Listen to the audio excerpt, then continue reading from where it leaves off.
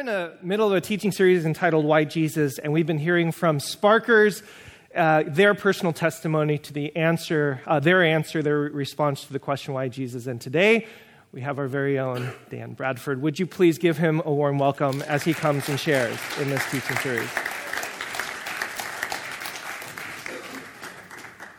Wow. It's a privilege to be up here chatting with you guys. I feel like kind of my own story is a very ordinary one in a lot of ways. But I think Jesus has done some extraordinary things in my life in the midst of that. So hopefully those come through.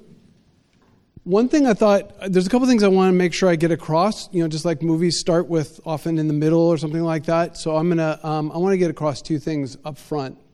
One is when I think about answering the question, why Jesus, and what compels me to follow Jesus, it's looking around the room and seeing the connections I have with many of you.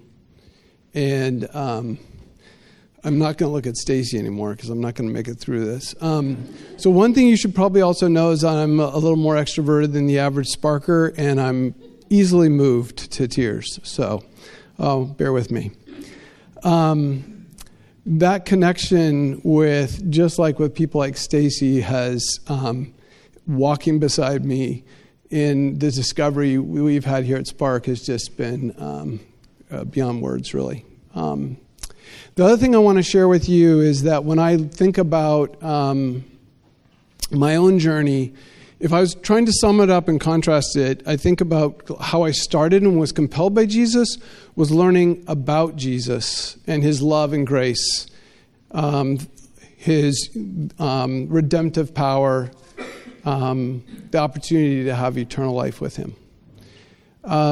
That's not where I am today. I think my whole experience has changed, evolved pretty dramatically to one of really wanting to experience Jesus now and have heavenly moments with his kingdom now. And I think that's very important for me, and hopefully that comes through in my story. So a few things, I grew up in a Christian family and church. I'm the sixth of six. By the time I came along, compliance was highly valued in my family. Reputation and perception, my parents were very involved in church. Through my siblings and a number of experiences, though, the seeds of doubt and trying to understand the unfairness of life and injustice was there. As I entered into, and I think about my church experience, the word Bible was in the name of our church, was in the title. Seeking the Bible and understanding God's Word was a cool thing, an awesome thing. But I think also in my own interpretive experience, I thought of it more as like, how do I unlock and know about how to live and have a safe and kind of a prescriptive life in many ways? And that's how I thought about the Bible in many ways. And so that was my desire, was to decode that so I could have that life. The couple other influences in my life is that when I was in my middle school, high school years, the Sanctity of Life movement was very active. And what was interesting about that was there was a number of topics around assisted suicide, abortion, headship in family and family values, gay relationships, a number of issues like that. But there was more of a moralistic bent to it than a message of mercy and compassion and understanding and acceptance. The reason I tell you all those things is those actually had a pretty big influence on me. And even in my high school and early college year, or mostly my high school years, I was very involved. I actually led a debate against the local chapter of Planned Parenthood at my school. I led Bible studies at my school. I look back and think about some of those moments, and I really cringe at my self-righteousness and arrogance in those moments. I'd give anything to have those back, frankly. But then, as life often does, it gets messy. It's not so tidy. And real people in my life that I love dearly kind of intersected that. First, my cousin Tim, who I looked up to and thought very fondly of, was super warm and friendly guy, came out to me that he was gay, but felt no means to know God and Jesus, felt totally rejected. My dear friend was raped. Dear friend, very close friend of mine, my first year of college was raped, came to me saying, should I take the morning after pill? All of a sudden, all that stuff that I'd grown up with and learned was not fitting so tightly together, so easy. I fell in love with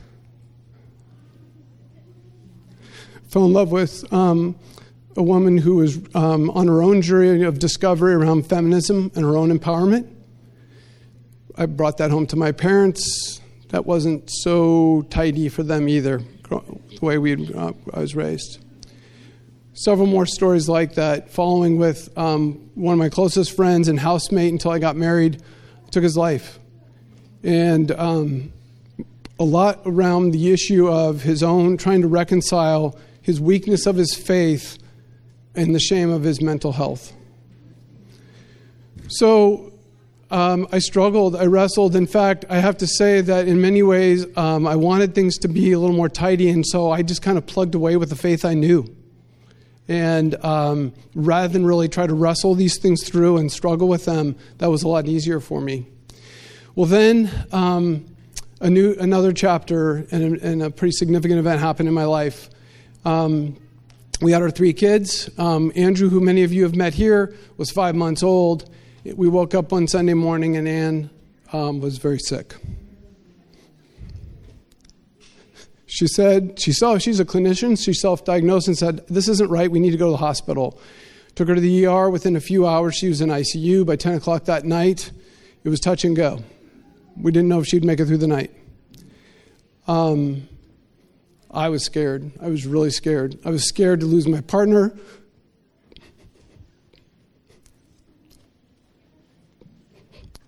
I was scared to be a single dad.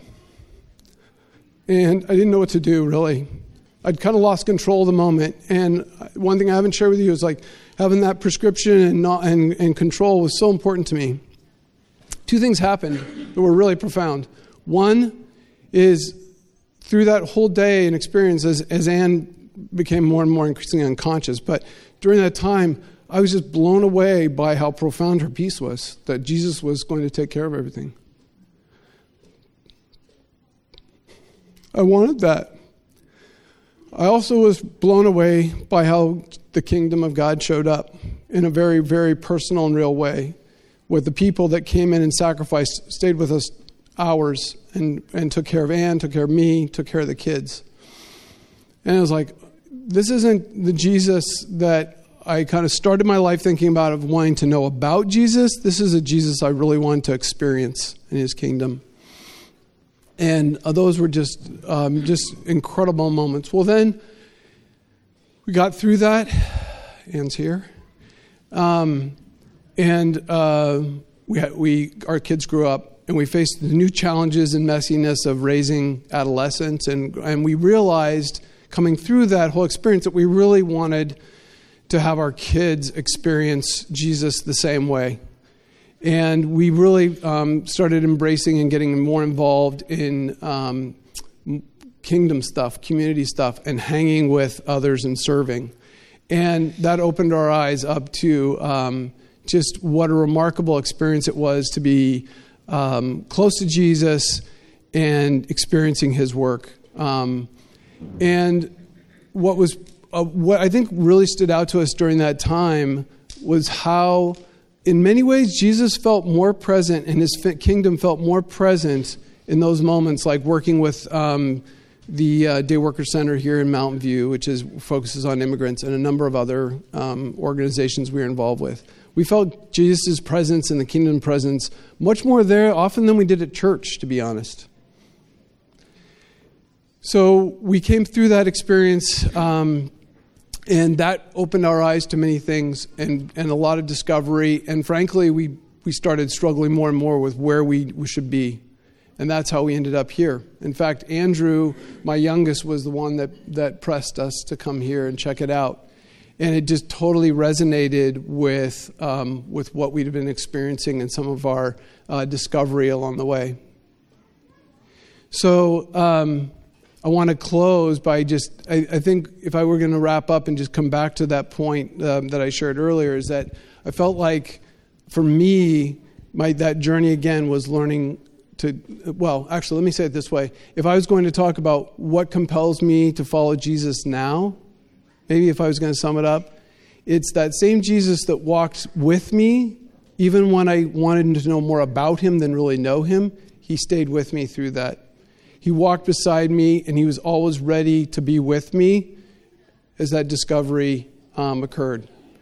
The other thing I think that really compels me to follow Jesus that I want to come back to is the kingdom and the community of Jesus. And I think it's being with you all. And I think probably the most profound experience for me coming into Spark was joining the race group and walking together, stumbling, my insensitivity, my own fragility, and everybody in that group being so vulnerable, so understanding and sensitive, but also being open and courageous with me as well.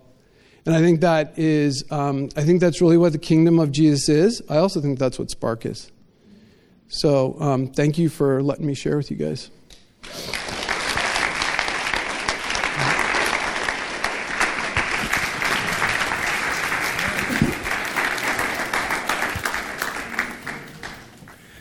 God, thank you so much for all of these amazing people, for the stories that you are writing in our hearts and in our lives. Thank you for those who have gathered here to share in this moment, to contemplate who you are and your love and your grace.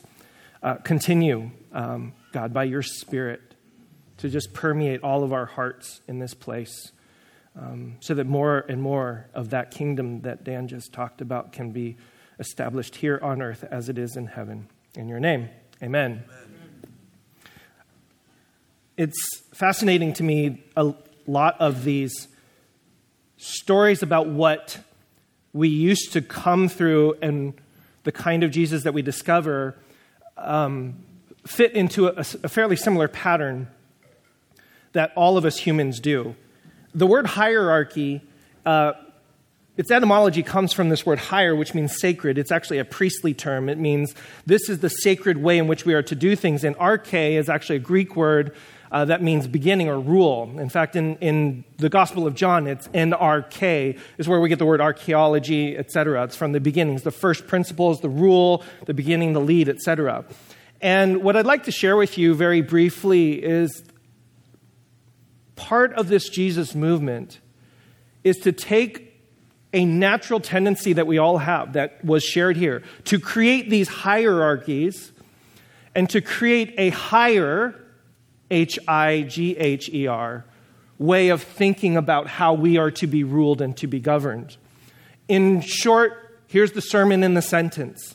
Why Jesus? Because Jesus embodies the subversion and transformation of all the divisions and distinctions we humans are inclined to make. In other words, Jesus makes us all one.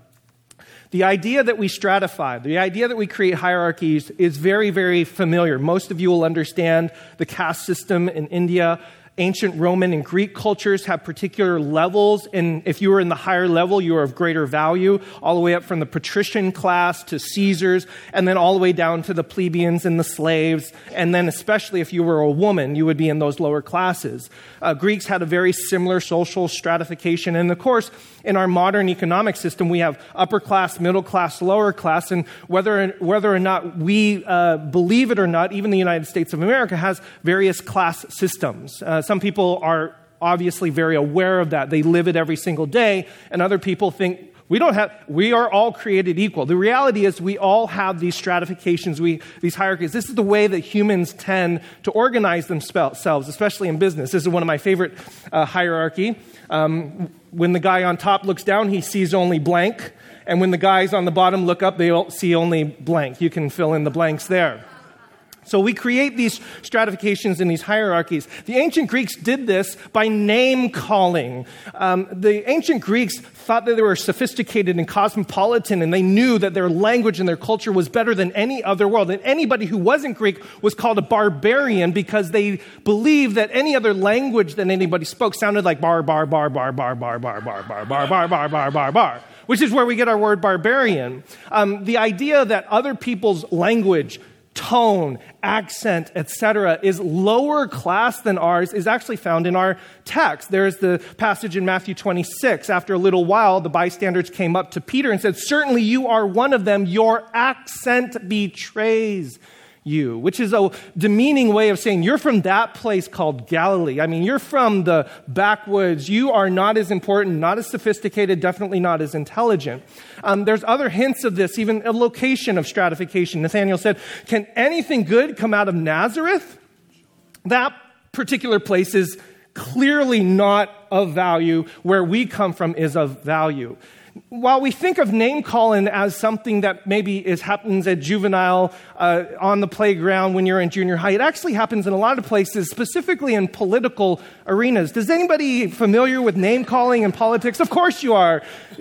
Many of you are familiar with Chloe Swarbrick. In the year 2050, I will be 56 years old. Yet, right now, the average age of this 52nd Parliament is 49 years old. Okay, boomer. Current political institutions. This clip went viral around the world with two specific generations, millennials and zennials, right? Anybody under that age, because yes, okay, boomer. So she's a politician in the New Zealand Parliament talking about climate change, and of course there's this big generational divide. And name calling is a way that we do all the time, and labeling different people of stratifying and hierarchying. And the basic end result of that is that we are essentially better than the person that we are calling names. I mean, this is a very juvenile thing. I have a basic theory about humanity as nobody really grows up. We just get better at being junior hires. We get more sophisticated. Adolescence is basically what happens. Now, the important thing to understand about all of these stratifications is that underlying the system of hierarchies, there's always metaphysical or religious ideas that are woven into that. There's always a thought process that goes into why the hierarchy exists in the first place. For example, barbarians are called barbarians because they are unintelligent by nature. Galileans, the reason why we look down upon them is not just because they were from Galilee. There's questionable ancestry because we don't believe that they are truly legitimate Israelites.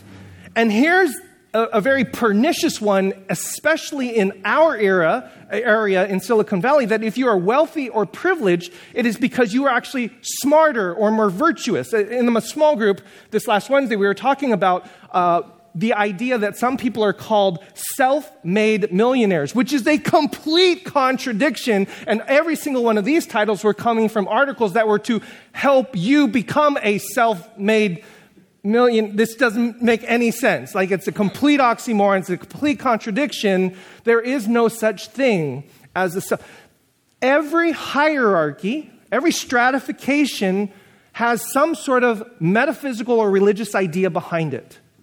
And the value behind the hierarchy is one of greater value or lesser value. Men throughout history have been stratified at the top because the metaphysical religious idea is that men are calm, rational, unemotional, more intelligent, and women do not have that. This is why we have the word hysteria, because it comes from that idea, that pernicious, misogynistic idea that women are not rational. One of the ideas underlying this that pervades virtually every religion is this idea called a great chain of being. In virtually every religious ideology, you can see this hierarchy. It starts at the top with a deity, usually associated with Caesar or the emperor or whoever at that particular moment. Anyway, the deity is the higher of the beings. And then below that deity are the angels of the beings. And if you keep going down, then you have humanity.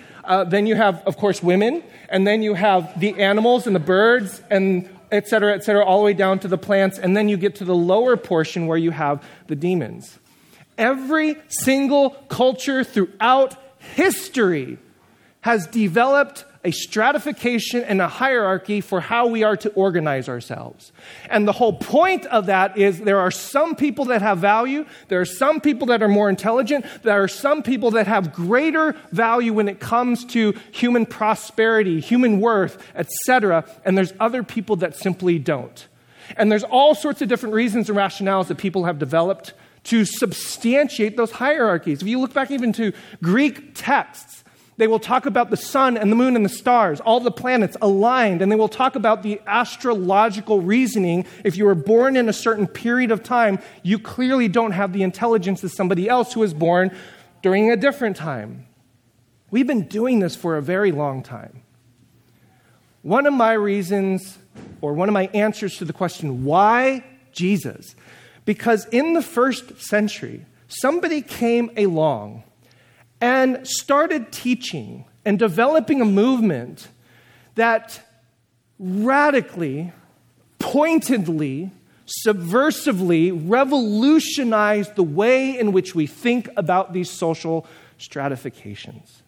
When it comes to social status, gender, and class, every single one of the ways in which we divide ourselves and stack ourselves and class identify ourselves was directly undermined and addressed, attacked, rethought, and reworked. And there's far too much of this to say than a moment at a service like this, but you could go page after page after page for how this is one of the main reasons why this early Christian movement took off. They saw something about humanity that was not stratified, that was not hierarchical. And it stems all the way back to the very beginning of our story. If you remember, Genesis is the telling of the beginnings. And you might just skip over this because, of course, people leave. But notice this phrase, therefore a man leaves his father and mother and clings to his wife, and they become one flesh. Who's doing the leaving? The man. Is that the way it's supposed to work in ancient Near Eastern cultures? No. It's supposed to be the woman who leaves. But it's not the woman in this passage. It's the man who leaves. We keep reading throughout the early Genesis account from Abraham and Isaac and Jacob. There's a fundamental idea of primogeniture. It's a big word to mean that the firstborn is the one that's most valued. They're the one that gets the inheritance. They're the one that gets the blessing. And if you take a look at the story of Isaac, Jacob, and Joseph, as well as others, these are just the main. If you take a look, Isaac is not the firstborn. Jacob is not the firstborn. And Joseph is the second to last born. The entire story upends the hierarchy that was established. It's supposed to be the firstborn that gets the blessing, that gets the inheritance, but not in our story. Primogeniture, a system that we have developed to say that this child who is born first becomes essentially the most important, the most valued, therefore gets the greatest inheritance, is upended in our story. Now, if you go to Jesus, Matthew chapter 1, this is a brilliant passage, an account of the genealogy of Jesus, the Messiah, the son of David, the son of Abraham. Abraham was the father of Isaac. Isaac was the father of Jacob. Jacob was the father of Judah and his brothers. And Judah, the father of Perez. And right? Nobody, no Christian I know likes to read this for their devotional time, right? Unless, maybe it's for your bedtime. But if you look closely at this genealogy, which is so critical and important to the Jesus story, the establishment of him as the Messiah, look who's listed in this passage. Tamar, Ruth, Rahab, and the wife of Uriah. First of all, Tamar, not an Israelite. In a time in which your national and ethnic identity meant something powerful to the continuation of your ancestry and to the place that you have within society, in the genealogy of Jesus, we got a Canaanite. We have two of them, actually, and they're both women listed and named in the genealogy. Now, you might think, well, so what? It's just a name. When everything is patriarchal and centered around the father's line, and when everything has to do with your ethnic identity, to list these people in a genealogy is a revolutionary upturn of what is supposed to be stacked hierarchy and stratification. Ruth is even a Moabite. A Moabite. Do you know what a Moabite? Me'av is the Hebrew. Me'av, Moabite, Me'av, from my father. A descendant of an incestuous relationship between Lot and his daughters. Oh boy is right. Like if you were called a Moabite, it's like, oh, you're the person that comes from your father, right? I mean, like that's the name. And then, of course, you've got the wife of Uriah, a Hittite, not even closely related to any of these people, an indigenous person to the land of Israel. This goes on and on and on. Just a couple others. Mark chapter 9, Jesus is talking. Don't stop him, for no one who does a deed of power in my name will be able to soon afterwards speak evil of me. Whoever is not against us is for us. This is right after the disciples are saying, but they're doing good things in your name. Should we go and stop them because they are not a part of us? And Jesus is like, no. That stratification, that division, that separation that you think is important is not important. When it comes to family, we've mentioned this passage before. While he was still speaking to the crowds, his mother and his brothers were standing outside wanting to speak to him. Someone told him, look, your mother and your brothers are standing outside wanting to speak to you.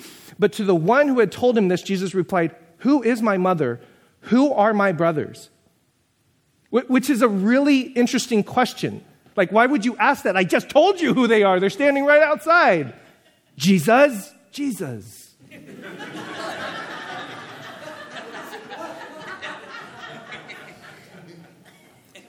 And it's here that we find a hint and a clue that the movement of Jesus shifts from family and ethnic identity over to a spiritual identity, which is found in every single one of us. Whoever does the will of my Father in heaven is my brother and sister and mother.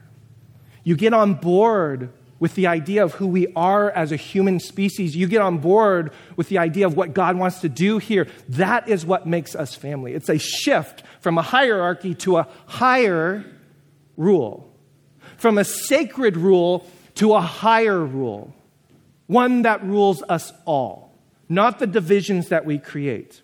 And then, of course, the famous and fantastic passage from Paul, because this is a huge talk that we'll need to do later. Paul is often seen, it has a reputation of being anti-women, misogynistic, very much about his own, ethnic identity, etc. But this is one of the most incredible passages. There is no longer Jew or Greek. There is no longer slave or free. There is no longer male and female. For all of you are one in Christ Jesus. And if you belong to Christ, then you are Abraham's offspring, heirs according to the promise. You're telling me that in Jesus, I don't have to be male. I don't have to be Israelite. I don't have to be wealthy. All I have to do is belong to the family, which I already do, because I am also created in the image and likeness of God, and I am also a member of Abraham's family? Yes. All of these divisions that we put up between ourselves are torn down. They don't matter. They are not important when it comes to the kingdom of God.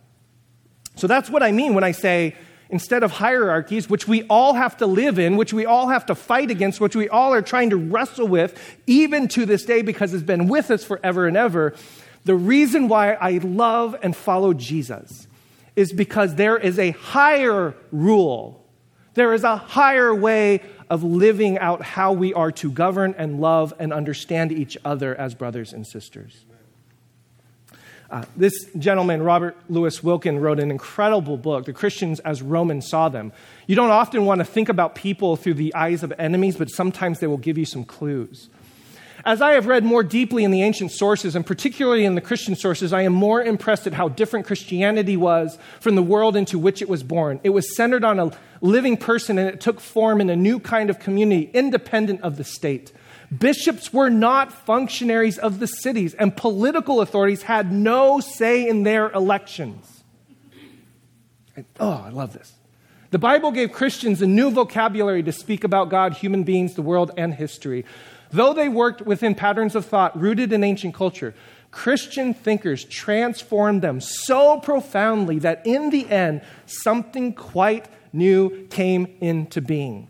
And in his book, he cites Pliny the Younger, who's having a conversation with the Emperor Trajan at the time. He says, "You want me to persecute these Christians, right? Let me tell you how I'm doing that." And we get a clue as to how these Christians were behaving. Pliny writes, "I judged it so much the more necessary to extract the real truth with the assistance of torture from 2 female slaves who were styled deaconesses. But I could discover nothing more than depraved and excessive superstition." Pliny is no friend of the Christians. He wants them gone. And in his report, he talks about Christianity in its early movement having 2 female slaves as leaders in the organization. That should blow your mind.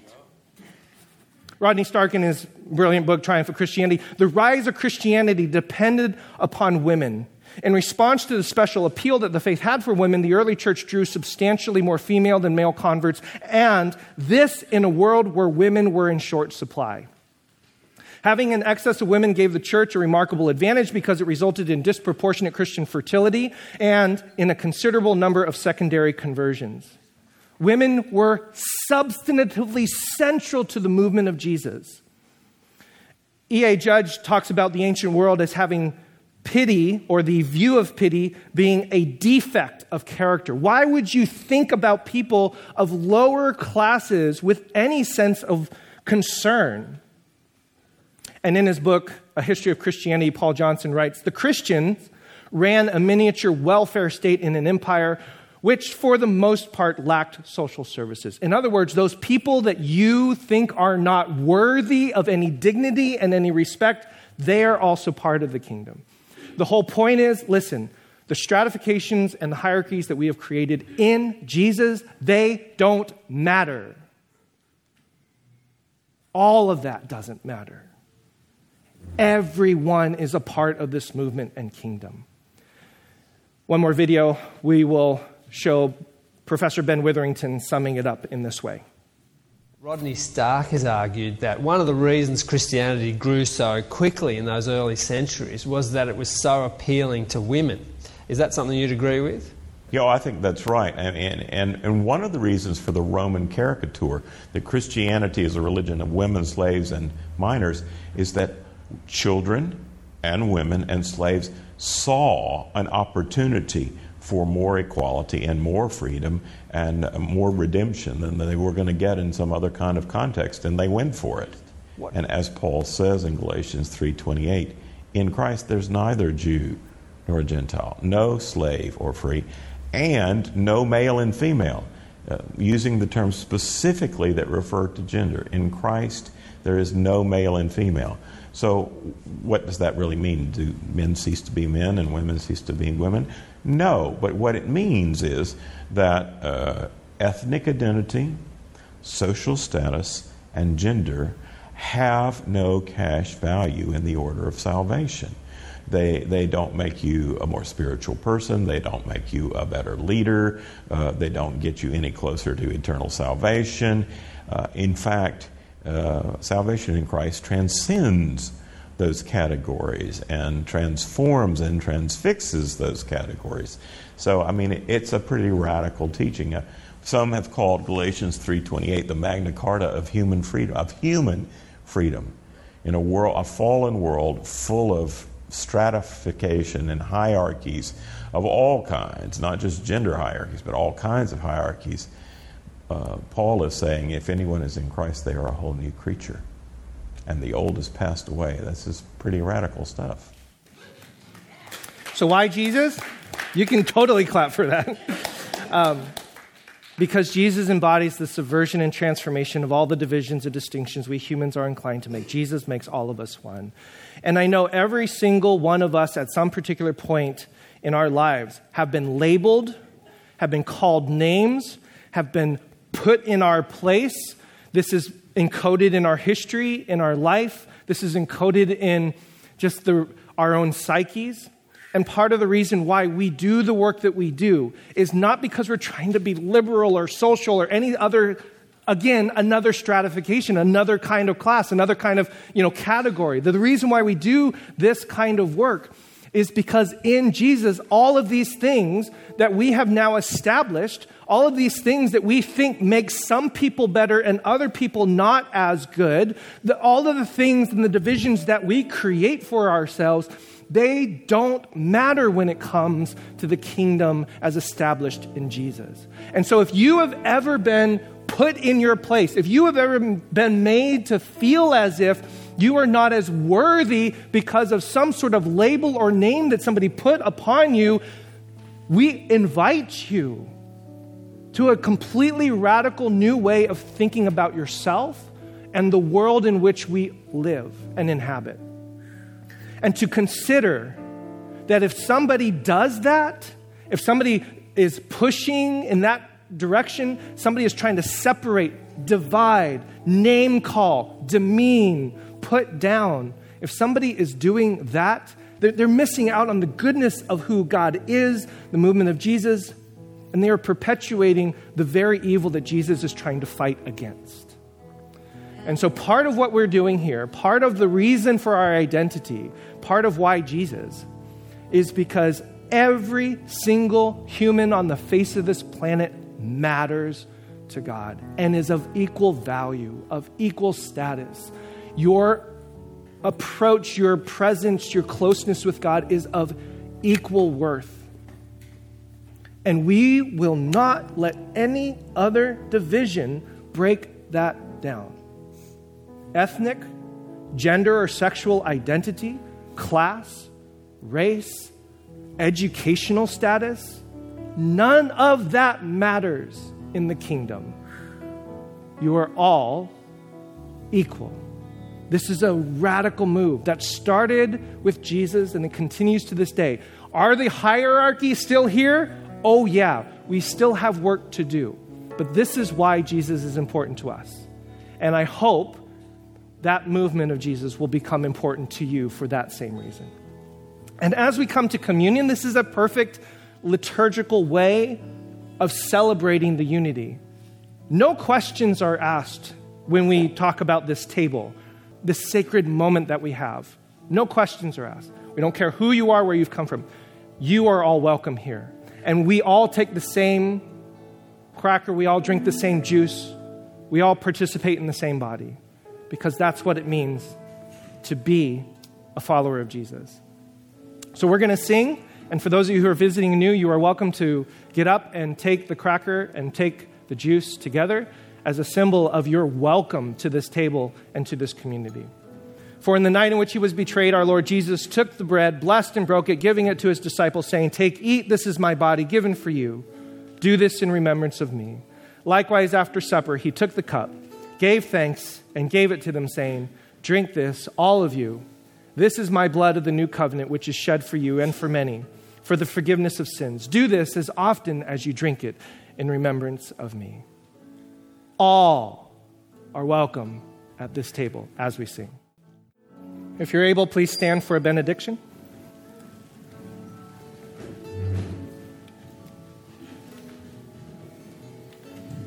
To all of you in presence here, may you be freed and liberated from any stratification, hierarchy, label, division, name that has been placed upon you that you've been carrying.